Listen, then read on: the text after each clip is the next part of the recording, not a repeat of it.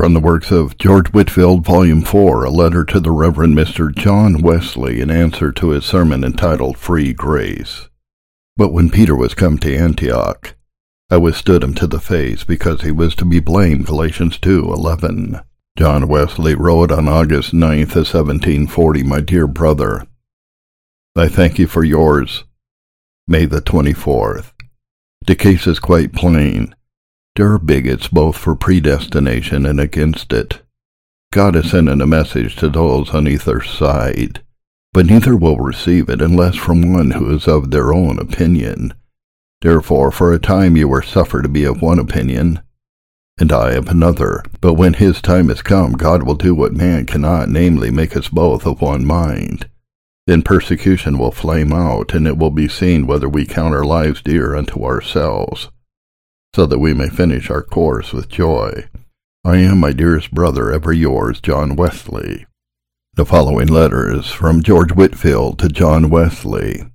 Bethesda, Georgia, December 24th, 1740. Reverend and very dear brother, God only knows what unspeakable sorrow of heart I have felt on your account since I left England last. Whether it be my infirmity or not, I frankly confess that Jonah could not go with more reluctance against Nineveh than I now take pen in hand to write against you. Was nature to speak, I'd rather die than do it. And yet if I am faithful to God, and to my own and other souls, I must not stand neuter any longer. I am very apprehensive that our common adversaries will rejoice to see us differing among ourselves. But what can I say?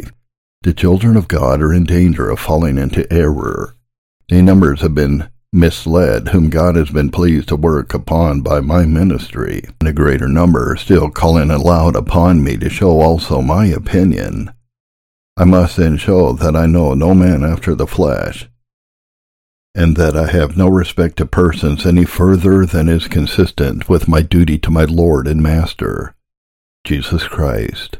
This letter no doubt will lose me many friends, and for this cause perhaps God has laid this difficult task upon me, even to see whether I am willing to forsake all for him or not.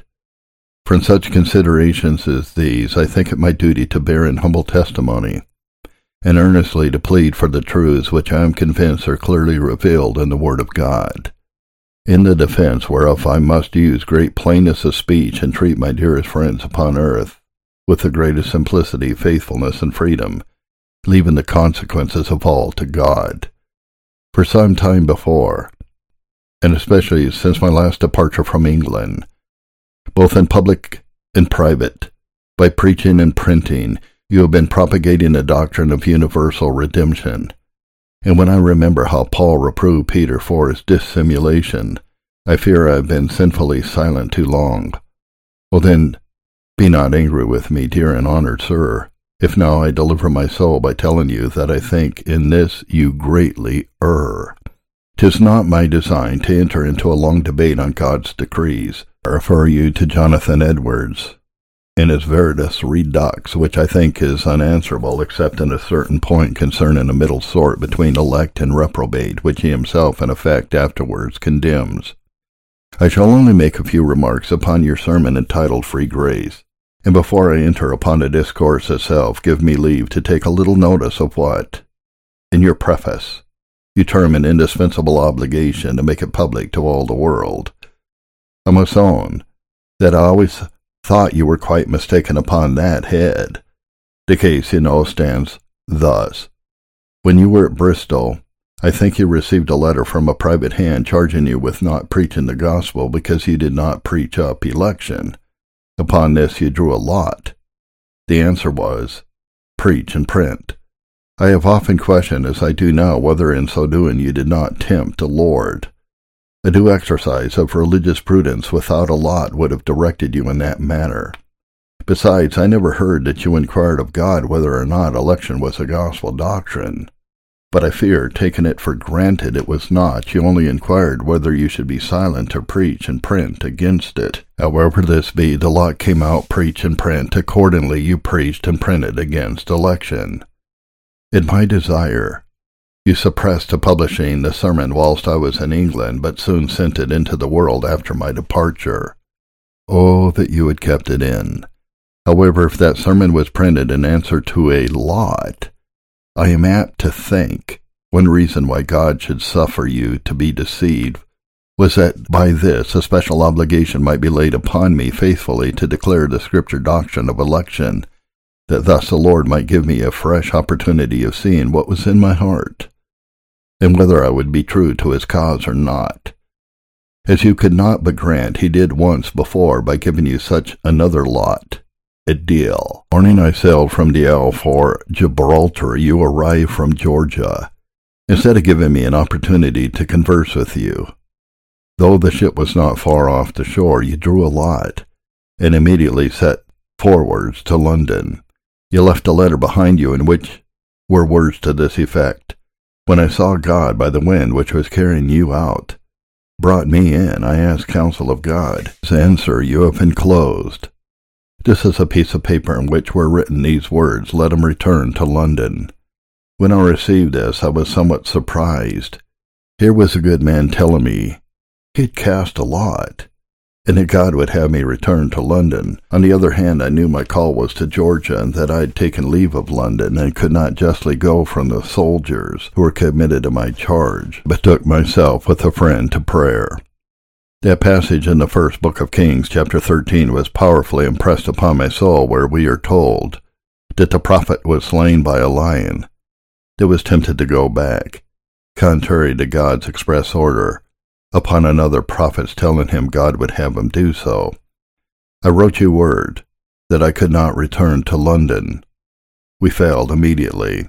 Some months after, I received a letter from you at Georgia, wherein you wrote words to this effect: Though God never before gave me a wrong lot, yet perhaps he suffered me to have such a lot at that time to try what was in your heart. I should never have published a private transaction to the world, did not the glory of God call me to it. It is plain you had a wrong lot given you here, and justly, because you tempted God in drawing one. And thus I believe it is in the present case. And if so, let not the children of God who are mine and your intimate friends, and also advocates for universal redemption, think that doctrine true, because you preached it up in compliance with a lot given out from God. This, I think, may serve as an answer to that part of the preface to your printed sermon wherein you say, nothing but the strongest conviction, not only that what is here advanced is a truth, as it is in Jesus, but also that I am indispensably obliged to declare this truth to all the world, end quote. That you believe what you have written to be truth, and that you honestly aim at God's glory in writing, I do not in the least doubt. But then, honored sir, I cannot but think you have been much mistaken in imagining that your tempting God by casting a lot in the manner you did could lay you under an indispensable obligation to any action, much less to publish your sermon against the doctrine of predestination to life. I must next observe that as you have been unhappy in printing at all upon such an imaginary warrant, so you have been as unhappy in the choice of your text. Honored sir, how could it enter into your heart to choose a text to disprove the doctrine of election out of the 8th of the Romans, where this doctrine is so plainly asserted that once talking with a Quaker upon this subject, he had no other way of evading the force of the apostle's assertion than by saying, I believe Paul was in the wrong. And another friend lately, who was once highly prejudiced against election, ingenuously confessed that he used to think St. Paul himself was mistaken, or that he was not truly translated. Indeed, honored sir, it is plain beyond all contradiction that Paul, through the whole 8th of the Romans, is speaking of the privileges of those only who are really in Christ. And let any unprejudiced person read what goes before and what follows your text, and he must confess the word all only signifies those that are in Christ. And the latter part of the text plainly proves what I find dear Mr. Wesley will by no means grant. I mean the final perseverance of the children of God. He that spared not his own son, but delivered him up for us all, i.e., all saints, how shall he not with him also freely give us all things? grace in particular to enable us to persevere in everything else necessary to carry us home to our Father's heavenly kingdom. Had any one a mind to prove the doctrine of election, as well as of final perseverance, he could hardly wish for a text more fit for his purpose than that which you have chosen to disprove it. One that does not know you would suspect you yourself was sensible of this, for after the first paragraph I scarce know whether you have mentioned it so much as once through your whole sermon, but your discourse, in my opinion, is as little to the purpose as your text, and instead of warping, does but more and more confirm me in the belief of the doctrine of God's eternal election. I shall not mention how illogically you have proceeded. Had you written clearly, you should first, honored sir, have proved your proposition that God's grace is free to all, and then by way of inference exclaimed against what you called the horrible decree.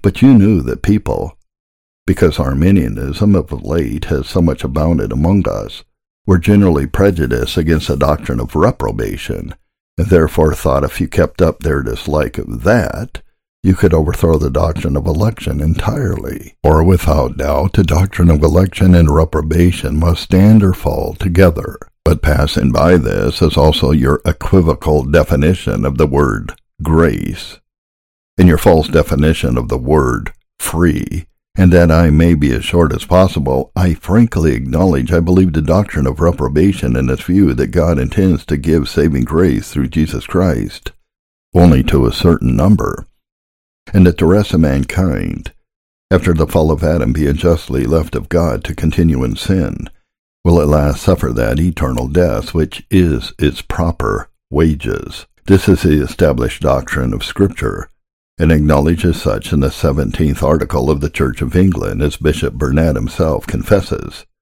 Yet dear Mr. Wesley absolutely denies it. But the most important objections which you have urged against this doctrine, as reasons why you reject it, being seriously considered and faithfully tried by the Word of God, will appear to be of no force at all. Let the matter be humbly and calmly reviewed as to the following heads. First, you say, if this be so, i.e., if there be an election, then is all preaching vain. It is needless to them that are elected, for they, whether with preaching or without, will infallibly be saved. Therefore the end of preaching to save souls is void with regard to them, and it is useless to them that are not elected, for they cannot possibly be saved. They, whether with preaching or without, will infallibly be damned. The end of preaching is therefore void with regard to them likewise, so that in either case our preaching is vain, and your hearing also vain, in quote page 10th, paragraph the 9th. Oh dear sir, kind of reasoning, or rather sophistry, is this? Has not God, who hath appointed salvation for a certain number, appointed also the preaching of the word as a means to bring them to it? Does anyone hold election in any other sense? And if so, how is preaching needless to them that are elected, when the gospel is designed by God himself to be the power of God unto their eternal salvation? And since we know not who are elect and who reprobate, we are to preach promiscuously to all. For the word may be useful even to the non-elect in restraining them from much wickedness and sin. However, it is enough to excite to the utmost diligence in preaching and hearing, when we consider that by these means some, even as many as the Lord has ordained to eternal life, shall certainly be quickened and enabled to believe, and who that attends, especially with reverence and care, can tell but he may be found of that happy number. Secondly, you say that it, the doctrine of election and reprobation, directly tends to destroy that holiness which is the end of all the ordinances of God. For, says the dear mistaken Mr. Wesley, quote, it wholly takes away those first motives to follow after it, so frequently proposed in Scripture, the hope of future reward, the fear of punishment, the hope of heaven and the fear of hell, and so on, end quote. Page 11. I thought that one who carries perfection to such an exalted pitch as dear Mr. Wesley does would know that a true lover of the Lord Jesus Christ would strive to be holy for the sake of being holy, and work for Christ out of love and gratitude, without any regard to the rewards of heaven or fear of hell. You remember, dear sir, what Henry Scougal says, quote, "Love's a more powerful motive that does them move," end quote. But passing by this and granting that rewards and punishments, as they certainly are, may be motives from which a Christian may be honestly stirred up to act for God, how does the doctrine of election destroy these motives? Do not the elect know that the more good works they do, the greater will be their reward? And is not that encouragement enough to set them upon and cause them to persevere in working for Jesus Christ? And how does the doctrine of election destroy holiness? Whoever preached any other election than what the apostle preached when he said, chosen through sanctification of the Spirit? Nay, is not holiness made a mark of election by all that preach it? And how then can the doctrine of election destroy holiness? The instance which you bring to illustrate your assertion, indeed, dear sir, is quite impertinent. For you say, quote, "If a sick man knows that he must unavoidably die or unavoidably recover, though he knows not which, it is not reasonable to take any physic at all," end quote, page 11. Dear sir, what absurd reasoning is here? Was you ever sick in your life? If so, did not the bare probability or possibility of your recovering, though you knew it was unalterably fixed, that you must live or die, encourage you to take medicine? For how did you know but that your medicine might be the means God intended to recover you by?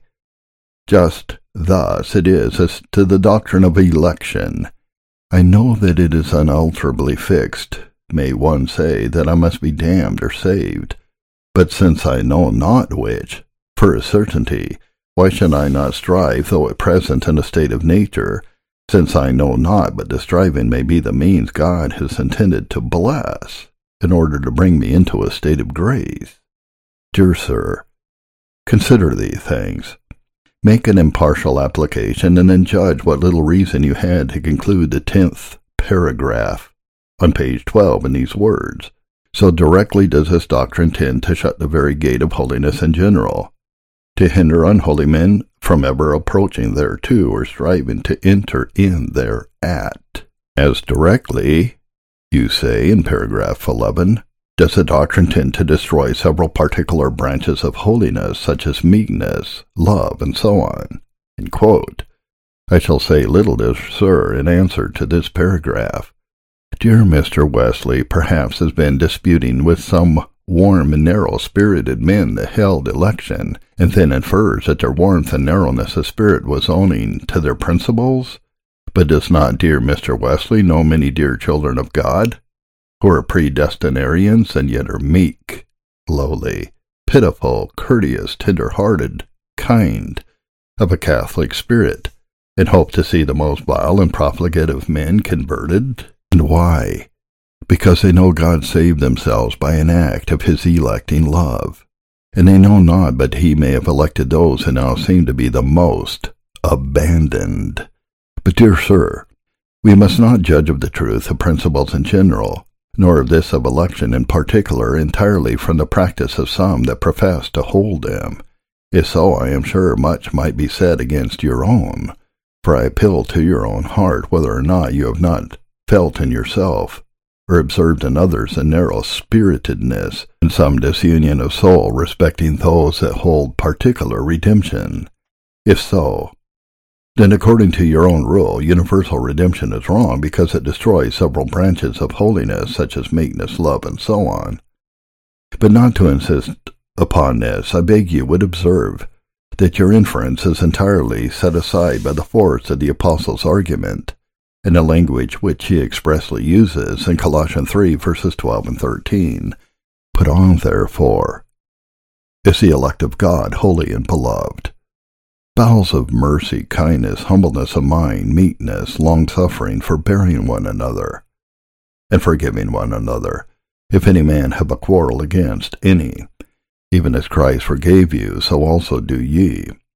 Here we see that the apostle exhorts them to put on bowels of mercy, kindness, humbleness of mind, meekness, long-suffering, and so on. Upon this consideration, namely because they were elect of God, and all who have experimentally felt this doctrine in their hearts feel that these graces are the genuine effects of their being elected of God. Perhaps dear Mr. Wesley may be mistaken in this point, and call that passion which is only zeal for God's truths. You know, dear sir, the apostle exhorts us to contend earnestly for the faith once delivered to the saints, and therefore you must not condemn all that appear zealous, for the doctrine of election is narrow-spirited, or persecutors, because they think it their duty to oppose you. I am sure I love you in the bowels of Jesus Christ, and think I could lay down my life for your sake. But yet, dear sir, I cannot help strenuously opposing your errors upon this important subject, because I think you warmly, though not designedly, oppose the truth as it is in Jesus. May the Lord remove the scales of prejudice from off the eyes of your mind, and give you a zeal according to true Christian knowledge. Thirdly, your sermon says, page 13, paragraph 12, quote, "This doctrine tends to destroy the comforts of religion, the happiness of Christianity, and so on." But how does Mr. Wesley know this, who never believed election? I believe they who have experienced it will agree with our 17th article, that the godly consideration of predestination and election in Christ is full of sweet, pleasant, unspeakable comfort to godly persons, and such as feel in themselves the workings of the Spirit of Christ, mortifying the works of the flesh in their earthly members, and drawing their minds to high and heavenly things as well, because it does greatly establish and confirm their faith of eternal salvation to be enjoyed through Christ, as because it does fervently kindle their love towards God, and so on, end quote. This plainly shows that our godly reformers did not think election destroyed holiness or the comforts of religion. As for my own part, this doctrine is my daily support. I should utterly sink under a dread of my impending trials, were I not firmly persuaded that God has chosen me in Christ from before the foundation of the world, and that now, being effectually called, he will suffer none to pluck me out of his almighty hand. You proceed thus. This is evident as to all those who believe themselves to be reprobate, or only suspect or fear it. All the great and precious promises are lost to them. They afford them no ray of comfort, end quote. In answer to this, let me observe that none living, especially none who are desirous of salvation, can know that they are not a number of God's elect. None but the unconverted can have any just reason so much as to fear it. And would dear Mr. Wesley give comfort, or dare you apply the precious promises of the gospel, being children's bread, to men in a natural state, while they continue so? God forbid. What if the doctrine of election and reprobation does put some upon doubting? So does that of regeneration. But is not this doubting a good means to put them upon searching and striving, and that striving a good means to make their calling and their election sure? This is one reason, among many others, why I admire the doctrine of election, and am convinced that it should have a place in gospel ministrations, and should be insisted on with faithfulness and care. It has a natural tendency to rouse the soul out of its carnal security, and therefore many carnal men cry out against it, whereas universal redemption is a notion sadly adapted to keep the soul in its lethargic, sleeping condition, and therefore so many natural men admire and applaud it. Your 13th, 14th, and 15th paragraphs come next to be considered. Quote, "The witness of the Spirit," you say, paragraph 14, page 14, "experience shows to be much obstructed by this doctrine." But, dear sir, whose experience? Not your own, for in your journal from your embarking for Georgia to return to London, the last page, you seem to acknowledge that you have it not, and therefore you are no competent judge in this matter. You must mean, then, the experience of others. For you say in the same paragraph, quote, even in those who have tasted of that good gift, who yet have soon lost it again. I suppose you mean lost a sense of it again, and fallen back into doubts and fears and darkness, even horrible darkness that might be felt, and so on, end quote. Now, as to the darkness of desertion, was not this the case of Jesus Christ himself after he had received an unmeasurable unction of the Holy Ghost? Was not his soul exceeding sorrowful even unto death in the garden? And was he not surrounded with an horrible darkness, even a darkness that might be felt, when on the cross he cried out, my God, why hast thou forsaken me? And that all of his followers are liable to the same. Is it not evident from Scripture? For says the apostle, he was tempted in all things like unto his brethren, that he might be able to succor those that are tempted. And is not their liableness thereunto consistent with that conformity to him in suffering which his members are to bear? Why then should persons fallen into darkness, after they have received the witness of the Spirit, be any argument against the doctrine of election? Yes, you say, many, very many of those that do not hold it, in all parts of the earth, have enjoyed the uninterrupted witness of the Spirit, the continual light of God's countenance, from the moment wherein they first believe, for many months or years to this very day. But how does dear Mr. Wesley know this? Has he consulted the experience of many, very many in all parts of the earth? Or could he be sure of what he has advanced without sufficient grounds? Would it follow that their being kept in this light is owing to their not believing the doctrine of election? No. This, according to the sentiments of our church, quote, greatly confirms and establishes a true Christian's faith of eternal salvation through Christ, end quote, and is an anchor of hope, both sure and steadfast, when he walks in darkness and sees no light, as certainly he may even after he has received the witness of the Spirit, whatever you or others may unadvisedly assert to the contrary. Then to have respect to God's distinguishing love of that God who changes not, will make him lift up the hands that hang down and strengthen the feeble knees. But, without the belief of the doctrine of election, and the immutability of the free love of God, I cannot see how it is possible that any should have a comfortable assurance of eternal salvation. What could it signify to a man whose conscience is thoroughly awakened, and who is warned in good earnest to seek deliverance from the wrath to come, though he should be assured that all his past sins are forgiven, and that now he is a child of God, if notwithstanding this he may hereafter become a child of the devil and be cast into hell at last? Could such an assurance yield any solid lasting comfort to a person convinced of the corruption and treachery of his own heart, and of the malice, subtlety, and power of Satan? No.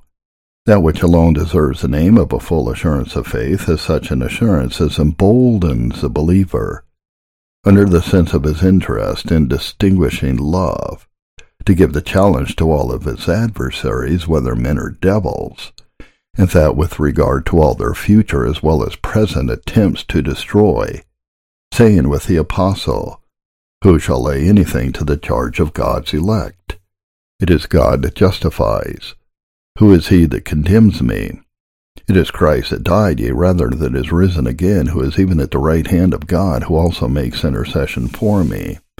Who shall separate me from the love of Christ? Shall tribulation or distress or persecution or famine or nakedness or peril or sword?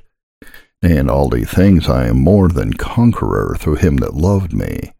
For I am persuaded that neither death, nor life, nor angels, nor principalities, nor powers, nor things present, nor things to come, nor height, nor depth, nor any other creature shall be able to separate me from the love of God which is in Christ Jesus my Lord. This, dear sir, is a triumphant language of every soul that has attained a full assurance of faith. And this assurance can only arise from a belief of God's electing, everlasting love, that many have an assurance they are in Christ today, but take no thought for, or are not assured they shall be in him tomorrow, nay, to all eternity, is rather their imperfection and unhappiness than their privilege. I pray God to bring all such to a sense of his eternal love, that they may no longer build upon their own faithfulness, but on the unchangeableness of that God whose gifts and callings are without repentance. For those whom God has once justified, he also will glorify.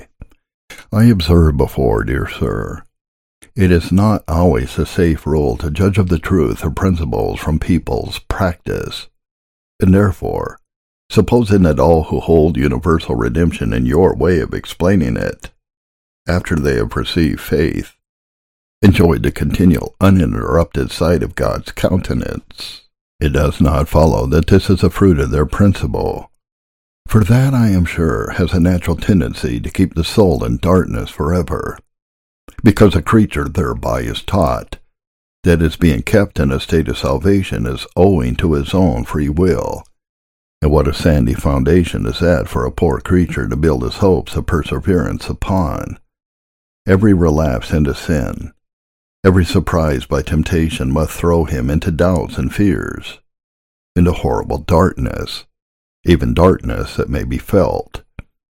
Hence it is that the letters which have been lately sent me by those who hold universal redemption are dead and lifeless, dry and inconsistent in comparison to those I receive from persons on the contrary side, those who settle in the universal scheme, though they might begin in the spirit, whatever they may say to the contrary, are ending in the flesh, and building up a righteousness founded on their own free will, whilst the others triumph in hopes of the glory of God, and build upon God's never-failing promise, an unchangeable love, even when his sensible presence is withdrawn from them. But I would not judge of the truth of election by the experience of any particular persons. If I did, bear with me in this foolishness of boasting, I think I myself might glory in election. For these 5 or 6 years I have received the witness of God's Spirit. Since that, blessed be God, I have not doubted a quarter of an hour of a saving interest in Jesus Christ. But with grief and humble shame, I do acknowledge I have fallen into sin often since that, though I do not, dare not allow of any one transgression, yet hitherto I have not been, nor do I expect that while I am in this present world I ever shall be able to live one day perfectly free from all defects and sin. And since the Scriptures declare that there is not a just man upon earth, no, not among those of the highest attainments and grace, that does good and sins not, we are sure that this will be the case of all the children of God. The universal experience and acknowledgment of this among the godly in every age is abundantly sufficient to confute the error of those who hold in an absolute sense that after a man is born again he cannot commit sin, especially since the Holy Ghost condemns the persons who say they have no sin, as deceiving themselves, as being destitute of the truth, and making God a liar. 1 John 1, verses 8 and 10. I have been also in heaviness through manifold temptations, and expect to be often so before I die. Thus were the apostles and primitive Christians themselves. Thus was Luther, that man of God who, as far as I can find, did not peremptorily at least held election, and the great John Arndt was in the utmost perplexity but a quarter of an hour before he died, and yet he was no predestinarian.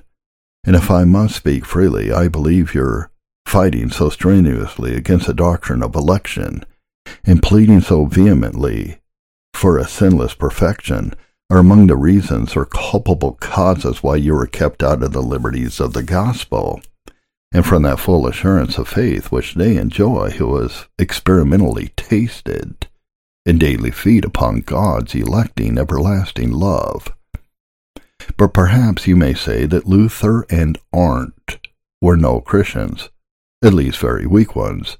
I know you think mainly of Abraham, though he was eminently called the friend of God, and I believe also of David, a man after God's own heart. No wonder, therefore, that in a letter you sent me not long since you should tell me that no Baptist or Presbyterian writer whom you have read, knew anything of the liberties of Christ. What? Neither John Bunyan, Matthew Henry, John Flavel, Thomas Halliburton, nor any of the New England and Scottish divines? See, dear sir, what narrow-spiritedness and want of charity arise from your principles, and then do not cry out against election any more on account of its being destructive of meekness and love. Fourthly, I shall now proceed to another head. Says a dear Mr. Wesley, page 15, paragraph 16, quote, "How uncomfortable a thought is this, that thousands and millions of men without any preceding offense or fault of theirs were unchangeably doomed to everlasting burnings. But whoever asserted that thousands of millions of men without any preceding offense or fault of theirs were unchangeably doomed to everlasting burnings, do not they who believe God's dooming men to everlasting burnings also believe that God looked upon them as men fallen in Adam, and that the decree which ordained a punishment first regarded the crime by which it was deserved? How then are they doomed without any preceding fault? Surely Mr. Wesley will own God's justice in imputing Adam's sin to his posterity, and also that after Adam fell and his posterity in him, God might justly have passed them all by without sending his own Son to be a Savior for anyone. Unless you heartily agree to both these points, you do not believe original sin aright. If you do own them, then you must acknowledge the doctrine of election and reprobation to be highly just and reasonable. For if God might justly impute Adam's sin to all, afterwards it passed by all, then he might justly pass by some. Turn on the right hand or on the left, you are reduced to an inextricable dilemma.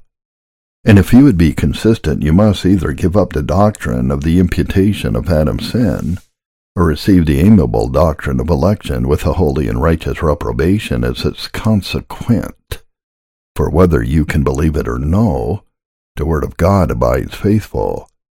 The election has obtained it, and the rest were blinded. Your 17th paragraph, page 16, I pass over. What has been said on paragraph the 9th and 10th, with a little alteration, will answer it. I shall only say it is the doctrine of election that mostly presses me to abound in good works. I am made willing to suffer all things for the elect's sake. This makes me to preach with comfort, because I know salvation does not depend on man's free will, but the Lord makes willing in a day of his power, and can make use of me to bring some of his elect home, when and where he pleases. But, fifthly, say paragraph 18, page 17, quote, "This doctrine has a direct manifest tendency to overthrow the whole Christian religion. For, say you, supposing that eternal unchangeable decree, one part of mankind must be saved, though the Christian revelation were not in being," end quote. But, dear sir, how does that follow? Since it is only by the Christian revelation that we are acquainted with God's design of saving his church by the death of his Son. Yea, it is settled in the everlasting covenant that this salvation shall be applied to the elect through the knowledge and faith of him. As the prophet says in Isaiah 53, verse 11, "By his knowledge shall my righteous servant justify many." Well, then, has the doctrine of election a direct tendency to overthrow the whole Christian revelation? Whoever thought that God's declaration to Noah that seed time and harvest should never cease could afford an argument for the neglect of plowing or sowing, or that the unchangeable purpose of God that harvest should not fail rendered the heat of the sun or the influence of the heavenly bodies unnecessary to produce it? No more does God's absolute purpose of saving his chosen preclude the necessity of the gospel revelation, or the use of any of the means through which he is determined the decree shall take effect. Nor will the right understanding or the reverent belief of God's decree ever allow or suffer a Christian in any case to separate the means from the end, or the end from the means. And since we are taught by the revelation itself that this was intended and given by God as a means of bringing home his elect, we therefore receive it with joy, prize it highly, use it in faith, and endeavor to spread it through all the world, in the full assurance that wherever God sends it, sooner or later it shall be savingly useful to all the elect within its call. How then, in holding this doctrine, do we join with modern unbelievers in making the Christian revelation unnecessary? No, dear sir, you mistake. Infidels of all kinds are on your side of the question. Deists, Arians, Socinians arraign God's sovereignty and stand up for universal redemption. I pray God that dear Mr. Wesley's sermon, as it has grieved the hearts of many of God's children, may not also strengthen the hands of many of its most avowed enemies. Here I could almost lie down and weep. Oh, tell it not in Gath. Publish it not in the streets of Ascalon, lest the daughters of the uncircumcised rejoice, lest the sons of unbelievers should triumph. Further, you say in page 18, paragraph 19, this doctrine makes revelation contradict itself. For instance, you say the assertors of this doctrine interpret the text of Scripture, Jacob have I loved, but Esau have I hated, as implying that God, in a literal sense, hated Esau and all the reprobates from eternity. And when considered as fallen in Adam, were they not objects of his hatred? And might not God, of his own good pleasure, love or show mercy to Jacob and the elect, and at the same time do the reprobate no wrong? But you say, God is love. And cannot God be love unless he shows the same mercy to all? Again says dear Mr. Wesley, they infer from that text, I will have mercy on whom I will have mercy, that God has mercy only to some men, namely the elect, and that he has mercy for those only, flatly contrary to which is the whole tenor of the Scripture. As is that express declaration in particular, the Lord is loving to every man and his mercy over all of his works. And so it is, but not as saving mercy. God is loving to every man. He sends his rain upon the evil and upon the good. But you say God is no respecter of persons. No, for everyone, whether Jew or Gentile, that believes on Jesus and works righteousness is accepted of him. But he that believeth not shall be damned. For God is no respecter of persons upon the account of any outward condition or circumstance in life whatever. Nor does the doctrine of election in the least suppose him to be so. But as the sovereign Lord of all, who is debtor to none, he has a right to do what he will with his own, and to dispense his favors to what objects he sees fit, merely at his pleasure, and his supreme right herein is clearly and strongly asserted in those passages of Scripture where he says, I will have mercy on whom I will have mercy, have compassion on whom I will have compassion, Romans 9:15, Exodus 33:19. However, it may not be amiss to take notice that of those texts, God wills that none should perish. I have no pleasure in him that dies, and such like be taken in their strictest sense, and no one will be damned. But here's a distinction. God takes no pleasure in the death of sinners, so as to delight simply in their death, but he delights to magnify his justice by inflicting the punishment which their iniquities have deserved.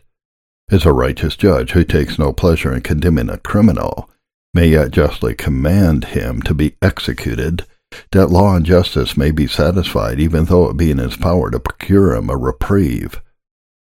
I would hint further, that you unjustly charge the doctrine of reprobation with blasphemy, whereas the doctrine of universal redemption, as you set it forth, is really the highest reproach upon the dignity of the Son of God and the merit of his blood. Consider whether it be not rather blasphemy to say, as you do in page 20, Christ not only died for those that are saved, but also for those that perish. The text you have misapplied to gloss over this is explained by Thomas Ridgely, Jonathan Edwards, Matthew Henry, and I purposely omit answering your text myself that you may be brought to read such treatises which under God would show you your error. You cannot make good the assertion that Christ died for them that perish without holding, as Peter Böhler, one of the Moravian brethren, in order to make out universal redemption, lately frankly confessed in a letter, quote, that all the damned souls would hereafter be brought out of hell, end quote. I cannot think Mr. Wesley is thus minded.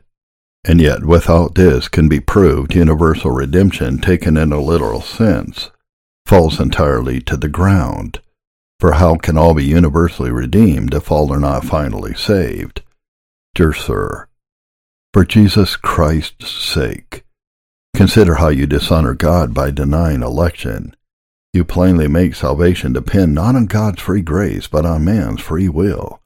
And if thus, it is more than probable Jesus Christ would not have had the satisfaction of seeing the fruit of his death and the eternal salvation of one soul.